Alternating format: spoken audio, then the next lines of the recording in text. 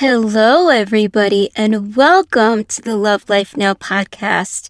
I'm your host, Mina Aithal, a certified holistic life coach and the founder of Love Life Now Coaching. I help women find balance and joy in the work they do and the life they live. And today is such a super amazing day. Not only is it the first episode of this podcast, but it is also an exciting and special day for me because it is my 40th birthday. Woohoo! And I am just so grateful to live another year, to live 4 decades, and to be able to bring this podcast to all of you. And I'm just so grateful for all of you listeners listening to this podcast.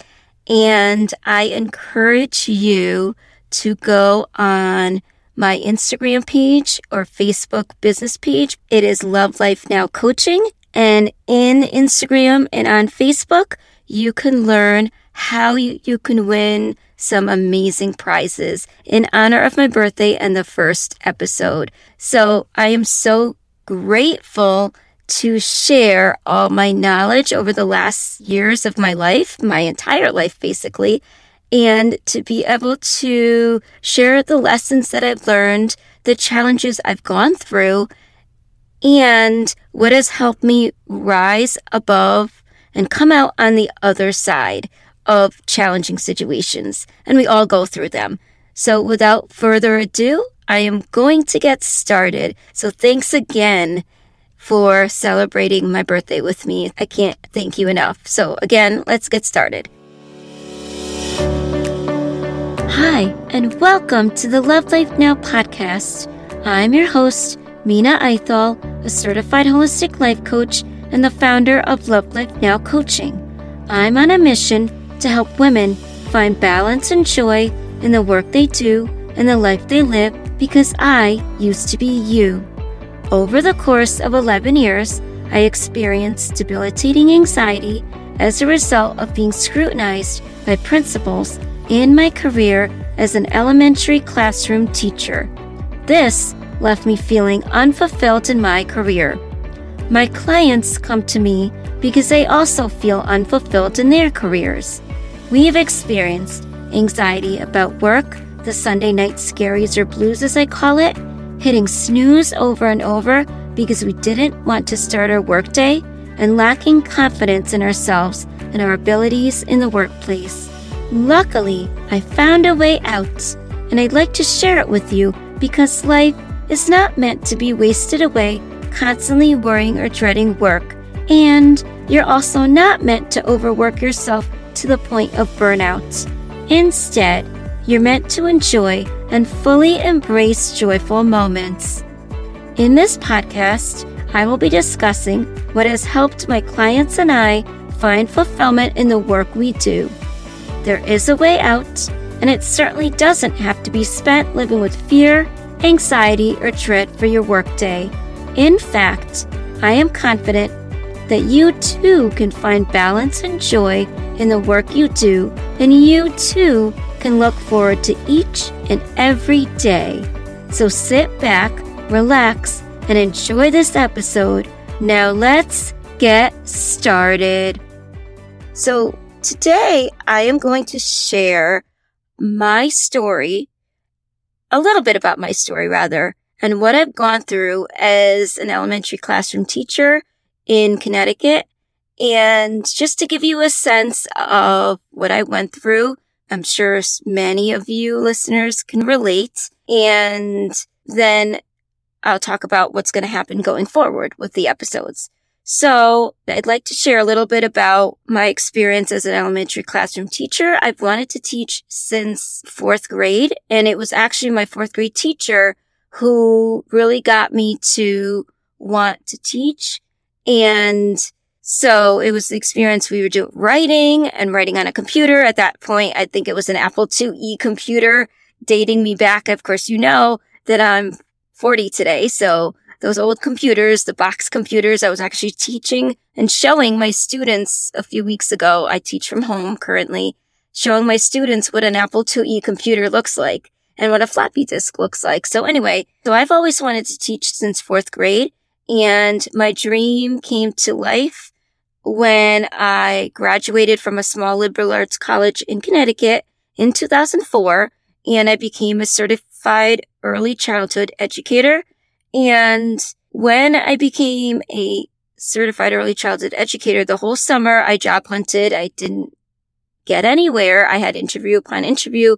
A lot of times they said I didn't have the experience or I wasn't qualified enough. And most of it was, we went with someone with more experience. And I'm sure many of you can relate. What ended up happening is 2 days before orientation, I got hired as a preschool special ed teacher, because if you're not familiar with teaching, early childhood education is preschool to 3rd grade, but you can teach preschool and kindergarten special ed. And then 1st, 2nd, and 3rd grade was regular ed. So I taught in that school year. I taught preschool special ed. It was a part-time experience, but I enjoyed it. And unfortunately, that was a 1-year contract, so it didn't pan out. The principal tried to find me something, but it was a very, very, very small town district with basically 2 schools. So there was nothing else that I was qualified for. So again, I was forced to job hunt, which wasn't fun. So I was job hunting the following summer, which was 2005, 2006. I ended up getting hired in July as a 2nd grade teacher for an inner city school district. So before I had taught in a more rural town, and now I was teaching in an inner city school district. And as a result, that year, I started off and it was a very challenging year. I had very challenging students.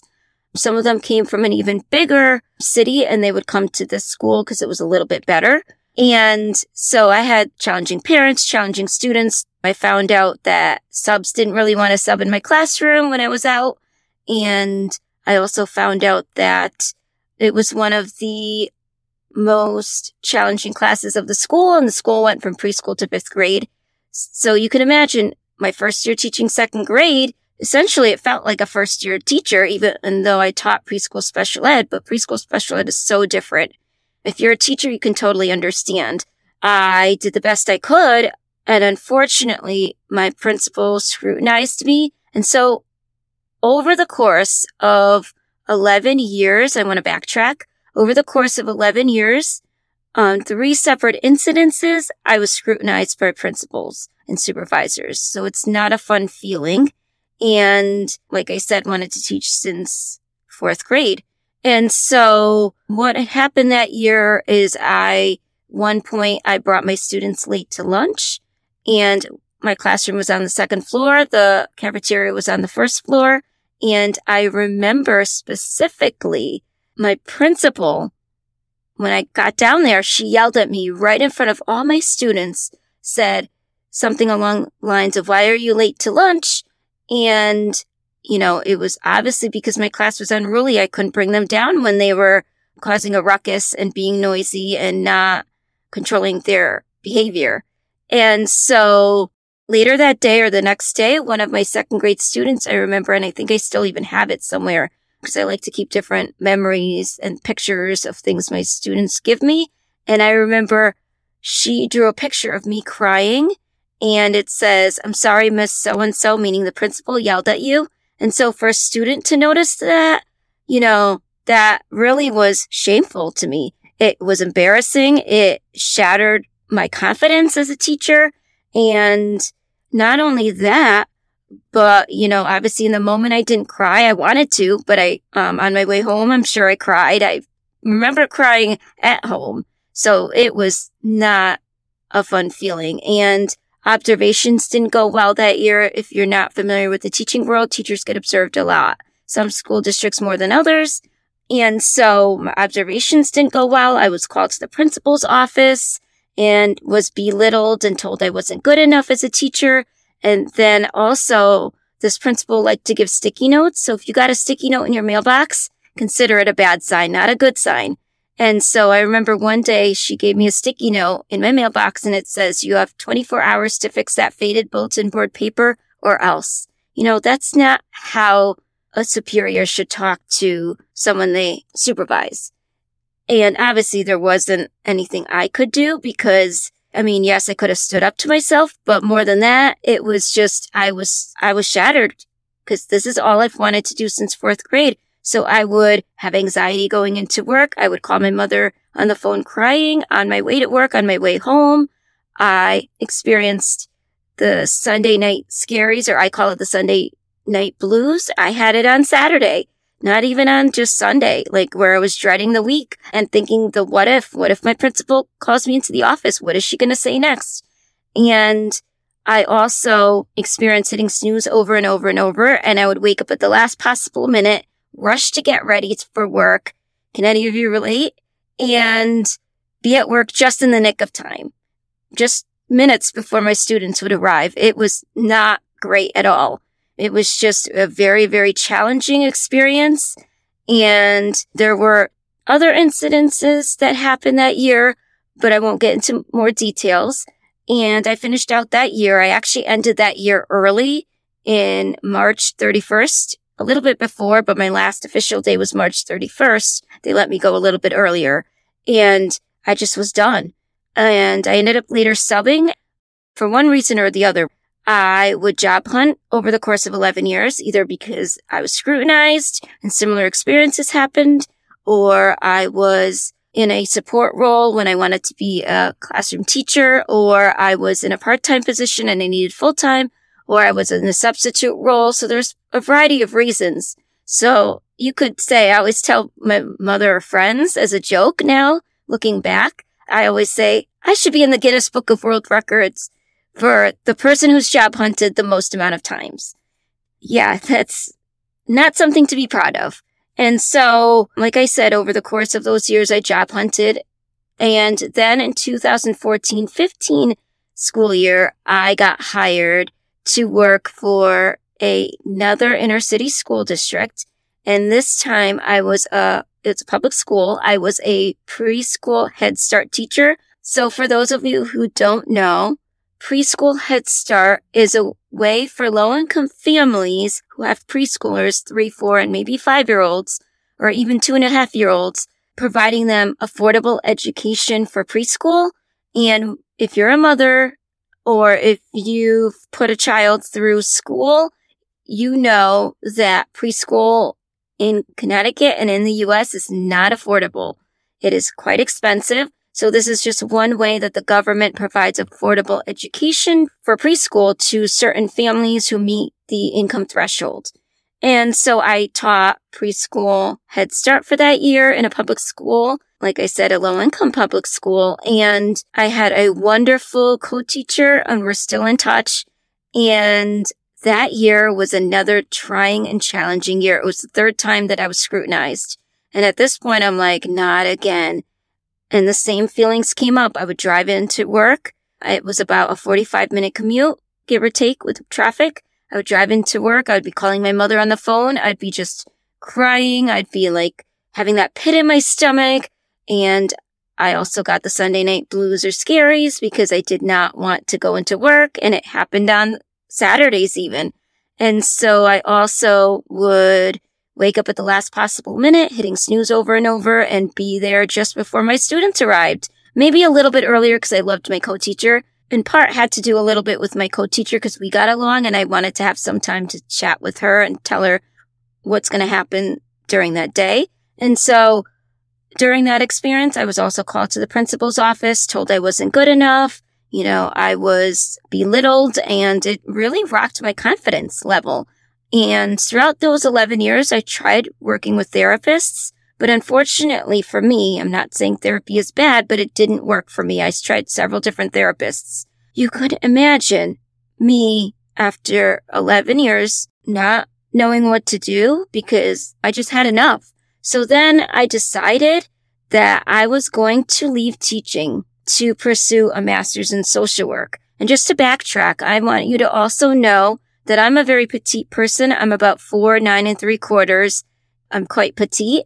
And I remember during those times, anytime I get anxious, I tend not to eat or not to eat enough. I'm a big foodie most of the time. And I always tease or joke that if I ever get pregnant, God willing, that I'm going to have all those pregnancy cravings times 1,000 because I just crave food all the time when I'm in a good mood. But imagine being underweight, short, and not eating enough. I mean, nobody should deprive themselves of eating, but that's what I was doing because I was so anxious and I was so sick to my stomach about going into work and what's the principal or the supervisor going to say to me next. And so another thing that I did that I want to explain as well is during those years, I would sleep my days away to shut out the world because I thought that when I slept, that was my way of shutting out the world, and I didn't have to think of what I was going through and the anxiety that work and teaching was causing me. I would try to do what I could. I'd bring a lot of work home, and unfortunately I had bags of work, more than just 1 or 2 bags. And I wouldn't do anything because I was just so exhausted and depleted and drained and essentially burned out, anxious, overwhelmed, you name it. All those negative emotions around work, I had it. And so going back to the Head Start. So in 2014, 2015, that school year, I decided I've had enough. I am going to take matters into my own hands and I'm going to try something different. So in college, at that point, I had my undergraduate degree, which was in child study, and then a master's degree in reading and to be able to teach struggling readers and writers. And I also had 2 certifications, my early childhood certification and then the remedial reading and language arts certification for 1st through 12th grade. And so that school year, when I was in that Head Start position as a preschool Head Start teacher, I was like, I'm going to take matters into my own hands and I am going to leave teaching because back in college, I think I started to say that, but got a little sidetracked. So back in college, I had worked at a local hospital and I was a nurse's aide. So I stocked rooms, I fed patients, I did laundry, just odds and ends of jobs that nobody could get to. And I loved it, absolutely loved it. And the hospital environment, even to this day, really lights me up. And not everyone can say that. So I was like, maybe I'll go into social work, get a master's in social work at the liberal arts college where I did my undergrad. And I looked at several different options, but that's the one I ended up choosing. So I ended up leaving teaching in June 2015. I thought that chapter was closed. I gave a lot of my supplies to the teacher that took over. I kept some of my supplies just in case. And because I'm also someone who likes to be realistic. And then I also gave some of my teaching supplies to friends and family who are teachers. It was bittersweet. It was tough leaving because, I felt like I made an impact with families and students. And it was hard because I've wanted to teach since 4th grade. I had gotten accepted into my undergraduate liberal arts college that I went to in Connecticut, and I got accepted into their master's in social work program. So this was after having a bachelor's in child study, teacher certification in early childhood, and a master's in reading and certification in remedial reading and language arts that I was going for a second master's. Unfortunately, I started the program in September, and within 3 weeks, I ended up quitting. It wasn't the right fit for me. It had nothing to do with the internship. In fact, the internship was amazing, and that was part of the program. And I was going to be working with the elderly to help them get back into their homes and so that they can live the last part of their life in their homes and not in nursing homes or other facilities. It was quite difficult to leave and not know what to do. And so I was left feeling lost, confused, even more anxious, frustrated with myself because I was like, now what am I going to do? I am going to leave you with that on a cliffhanger note to say that there is a way out. I found a way out, and I'm going to share it with you on the next episode of the Love Life Now podcast. So I want to thank you so much from the bottom of my heart for listening to this episode, especially on my 40th birthday. I can't thank you enough. And it is such an honor to be able to share my experience with you because I know so many women can relate to this experience of being scrutinized, being anxious, hitting snooze over and over, maybe not eating or eating too much, maybe sleeping less, or in my case, sleeping so much to shut out the world because you didn't enjoy your day job. And I'm here to tell you there is a way out, and stay tuned for the next episode to find out what the way out is. And also I want to remind you to make sure that you go onto my business page, which is on Instagram and Facebook as Love Life Now Coaching, and check out the opportunities to win some great prizes just for being a listener. And don't forget to subscribe to the show. And again, thank you so much for sharing my 40th birthday with me. And this has been a labor of love. I've wanted to do this for about a year. And when my podcast producer and strategist said to me, her name is Kim, and when she said to me, when would you like to launch this episode? And the first thought was my 40th birthday, July 6th. So here we are. Thanks again for listening. Thank you so much for listening to this episode of the Love Life Now podcast. I hope you gain insight on steps you can take to find balance and joy in the work you do and the life you live. Let this podcast be a source of education, inspiration, and motivation for you as you take action on creating balance and joy in the work you do and the life you live. If you found this episode to be of value to you, please share this with any women you know who are going through similar career or job struggles and might benefit from listening to this podcast. And if you'd like additional support, please reach out to me at mina@lovelifenowcoaching.com. Sending each and every one of you my love. Know that you too can find balance and joy in the work you do and the life you live. Don't forget to subscribe to the show so you don't miss out on any future episodes.